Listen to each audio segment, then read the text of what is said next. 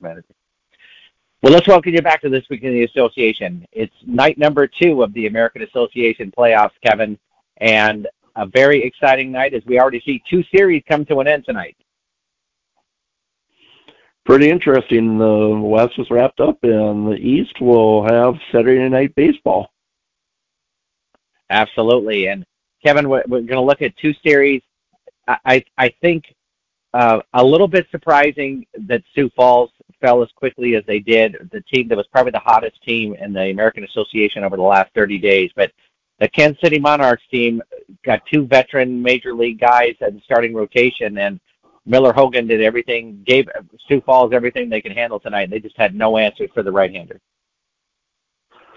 They definitely did, and those major league guys all over that Kansas City roster just provide depth that is unmatched. Hogan gives up 6 loss. Yeah, I'm sorry, Kevin. Go ahead. No, go on about your former major leaguers. Hogan gives up 6 hits, strikes out 8 in the contest. This was a pretty solid pitching performance by Akeem Bostic, but he unfortunately gave up a run in the first and 2 in the 5th, 1 in the 7th. Kansas City scores. It was all power here tonight, Kevin, and it's been this Micah Adolfo and Jacob Robson hit his first. Taylor Schneider, a late addition to the club with his second home run of the series. Just a team when you're getting that kind of great pitching and you add some power into it, you're going to be difficult to beat.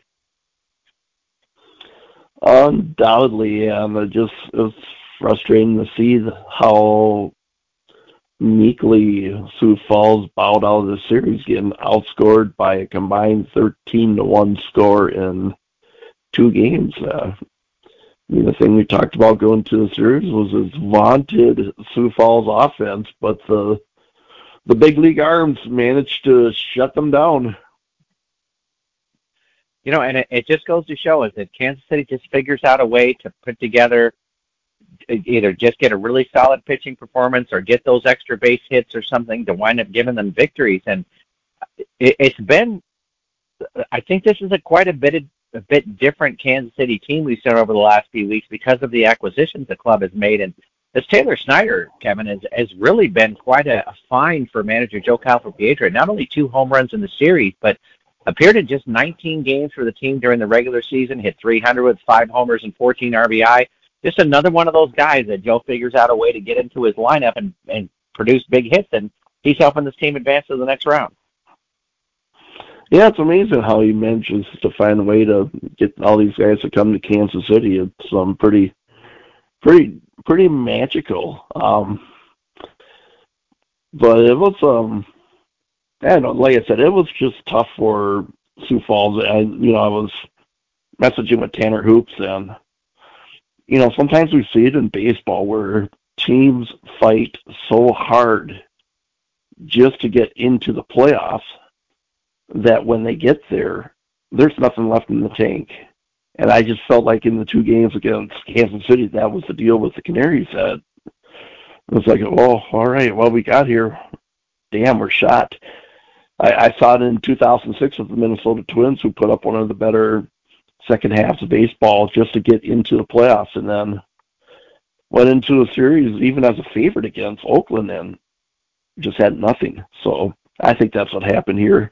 Hats off to Kansas City, obviously, but I just think the tank just finally hit E for the Canaries, and it's too bad because it was a really good story. Kevin, you could say the same thing about the other series out there in the West, that the Fargo-Moorhead Redhawks had to really battle and get a big run during the stretch, have to hope that Lincoln kind of faltered, which they did, and they wound up grabbing that last spot, but they lose the opening night there at home. And then tonight, these bats were just completely silenced by Mitch Berberg and 3 relievers, Carlos Diaz, Max Coons, and Sean Rakowski. Gave up just 2 hits in this contest while striking out 10. Fargo just looked completely overmatched in this contest. It was interesting because, it wasn't these guys on Sioux City that have, like, the AAA experience. It was a young guy like a Mitch Verberg that he wasn't overwhelmed by the seed, and he went in and just did a fabulous job against this Fargo-Moorhead lineup that had been bolstered lately with Dylan Thomas returning and with John Silviano coming back to the lineup. It was interesting tonight that Evan Alexander, a staple of the Fargo-Moorhead lineup, didn't even start tonight. He ended up being a pinch hitter in the game. Definitely concerns about what this team had brought offensively, and that combination deciding not to go with Alexander to start this game didn't help this club out at all, as they just had no answers for Verberg. It was fantastic in this contest. Sioux City gave them all the offense that he needed with a single in the fourth inning that wound up bringing home, a double by Scott Oda in the fourth inning that wound up bringing Kyle Kasser. I guess he's the offensive hero in the game, Kevin, as he scored the first run and drove in the second. But it's that bullpen. I think some people aren't giving enough credit to the Sioux City bullpen. Max Coons returned at the end of the season. Carlos Diaz has turned around his career a bit behind a fantastic job in tweaking him by Bobby Post and Steve Montgomery. And then Sean Rakowski closing the door on this contest. It's like this Sioux City team, you got 5 or 6 innings at most to try to get to them, and if you don't, you're done. Let's backtrack a little bit to that first run of the game. And let's backtrack even a little bit further on that. 2018, Kansas City and Sioux City met in the first round of the playoffs. And it was a night game in Sioux City. Long-time Sioux City right fielder Michael Lang loses a ball in the lights, falls for a hit, and ends up costing Sioux City a game. Kansas City goes on to win the Miles Wolf Cup. Fast forward to tonight. I forget the guy that... You got the box score in front of you? Who got the double? Scott Oda. Oda hit a ball to right field. Similar sky. Alec Olin lost the ball in the lights. The ball fell. First run scored. Sioux City fans, if you feel there's such a thing as karma, that might be it this year.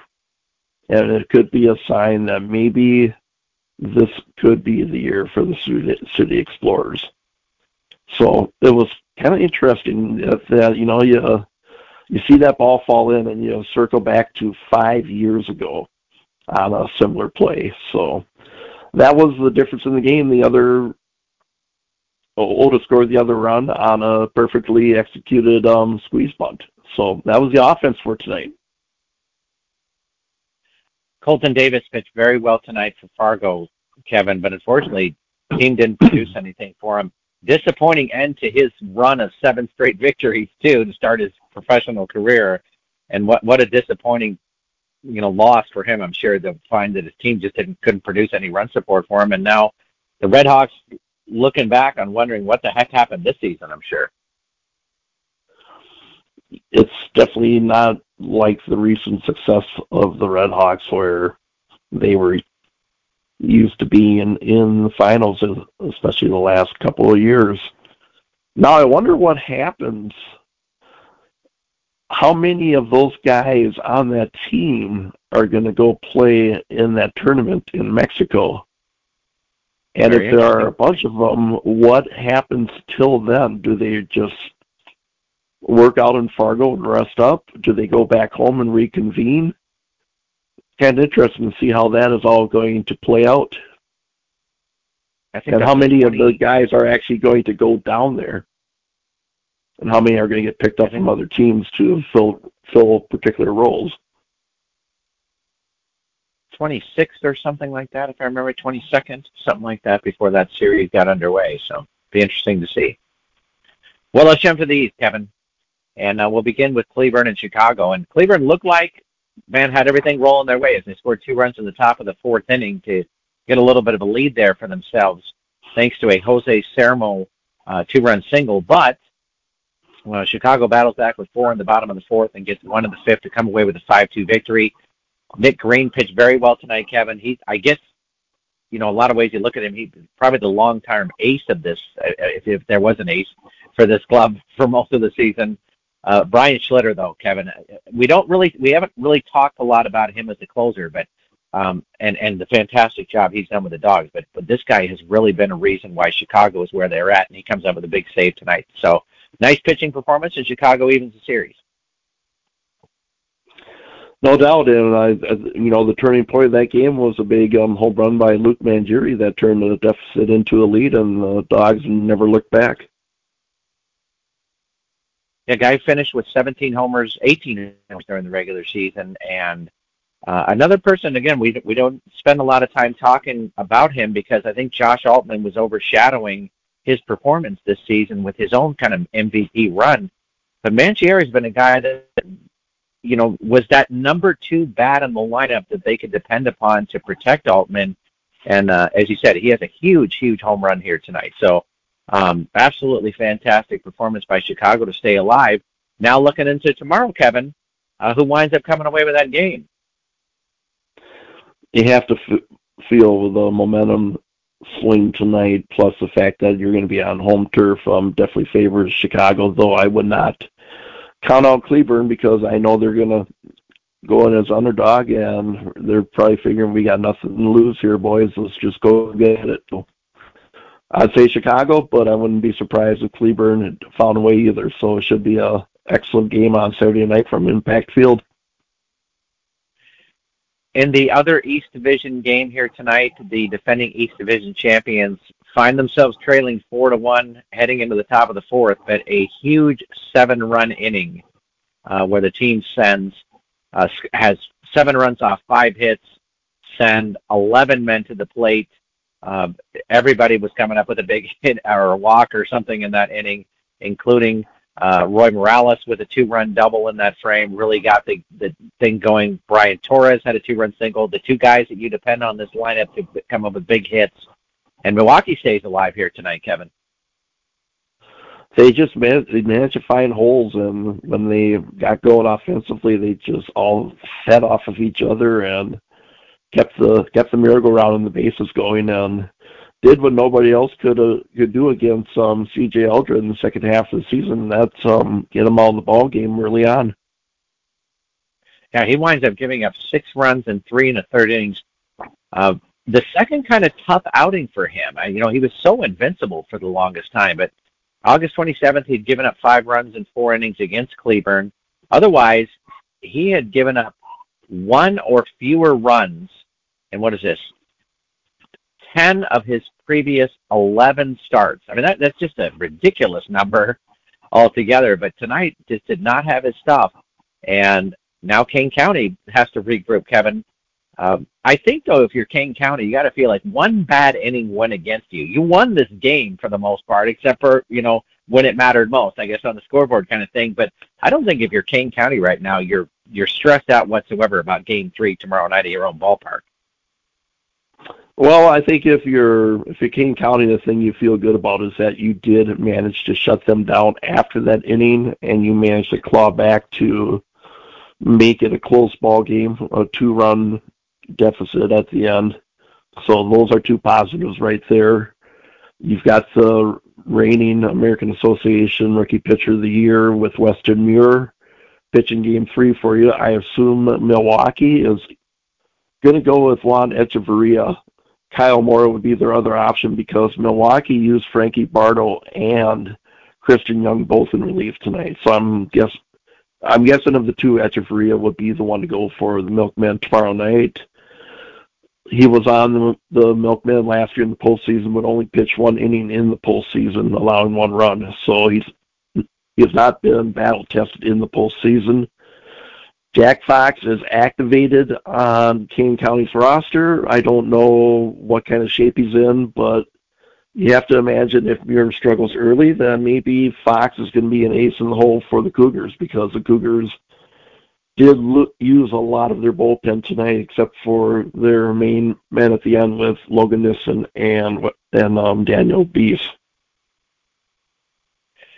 How did you like the move by Anthony Barone tonight, Kevin, to use both Bartow and Christian Young in this contest? 3 of his 6 primary starters he's used this season got into the action tonight. I understand all hands on deck, but Now you like you're talking about Mora or Echeverria going for tomorrow.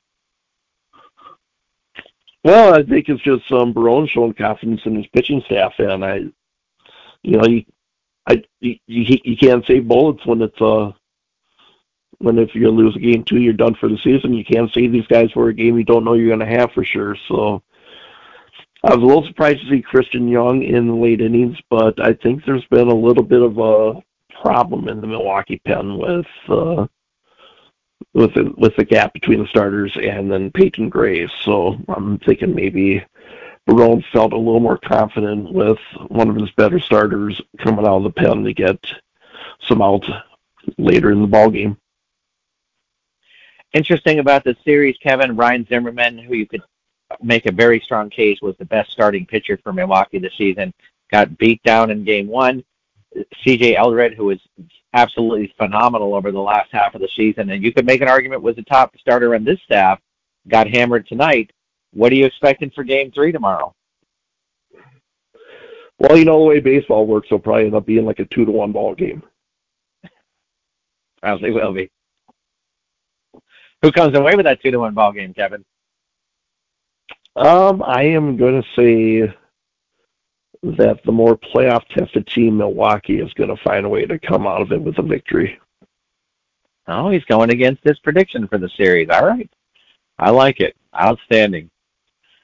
Kevin, before kind of closing up the show, we're talking about a couple of other things here real quick. You brought my attention to a note about longtime great Reggie Abercrombie, whose number was inducted into the American Association Hall of Fame before the season. Some sad news we're hearing out about his health right now. Yeah, a report came out from a baseball academy that he works for that he is currently in intensive care. We don't know anything about what exactly happened, if it was a accident, if it was a personal health issue, but regardless of what it is, he's in ICU, so it has to be something serious. So, all you fans out there that know Reggie Abercrombie, get your prayers up to him, and hopefully we're going to hear good news. Absolutely. And when it's playoff time in the American Association, you and I got to watch Reggie Abercrombie do some amazing things. So, we know that this time of the year, this is always when he was at his best, and we're hoping that his health is at his best too, that his greatest fight of all is going on right now. So, Reggie, get better soon here.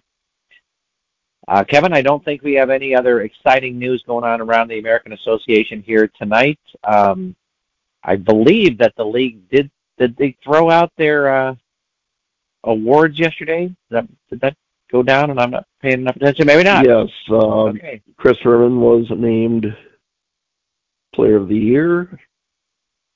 I'm trying to remember these off the top of my head, so sorry if there's a delay here. Rookie Offensive Player of the Year was Dyson Cruz. Cruz. I disagreed. I thought it should be Jordan Barth, but I just felt like since Cruz was on the postseason All-Star team, that they should throw Barth the bone so both guys could get recognition. What else did they do? Rookie Pitcher of the Year was Weston Muir. I had DJ Wilkinson, but Muir I thought was also a deserving choice. And Defensive Player of the Year was kind of a surprising one. Sam Dexter of Fargo-Moorhead won. If he had asked me off the top of my head, I would have said Gally Cribbs Jr. But Sam Dexter's also a fine ball player and one of those guys that Fargo-Moorhead can plug in every day and know that he'll do a fine job at shortstop. So those were the 4 award winners, I believe, that were named yesterday. Okay, we're waiting on Pitcher and Manager of the Year then at this point. Yes, okay. You gotta spread that out. Yeah, absolutely, and no argument. There's a very strong case to be made for Chris Herman. Kevin and I will be coming out with our award winners as the championship series is going along, as we have traditionally done here. So we all know that's the real, award winners anyway. So. He says, of course, the beautiful mythical trophy that comes with it. Absolutely. Absolutely. Awards you get from us, we don't clog your trophy case, so we're pretty considerate like that. Yeah, we're not tying up things for shipping, and mailman doesn't have a huge load to lift or anything like that. We look out for the little guys. Is what we do. That's right. Us little guys looking out for the little guys. Well, Kevin, it's great to see 2 game threes tomorrow night, and some exciting action. Both of us looking for Milwaukee hanging on and wind up coming away with that, and Chicago, the home team, coming away with that tomorrow night here. So we're going to see how that winds up materializing, and I think that's where we're at here. Anything we want to close out the show with before we run tonight? I'm just excited for tomorrow night. At the 10th inning stretch HQ tomorrow night, we'll probably get. It's a Saturday night. Weather's supposed to be good. A little bit of fall creeping in, but we'll get the grill cranked up and grill some brats and bring the laptop out to the patio and watch ourselves some one or done baseball tomorrow night. It should be pretty exciting, and of course, Rob and I will be back tomorrow night to wrap it all up for you. Fantastic. Well, for Kevin Luckow, I'm Rob Pannier, and we'll see you back tomorrow night on This Week in the Association.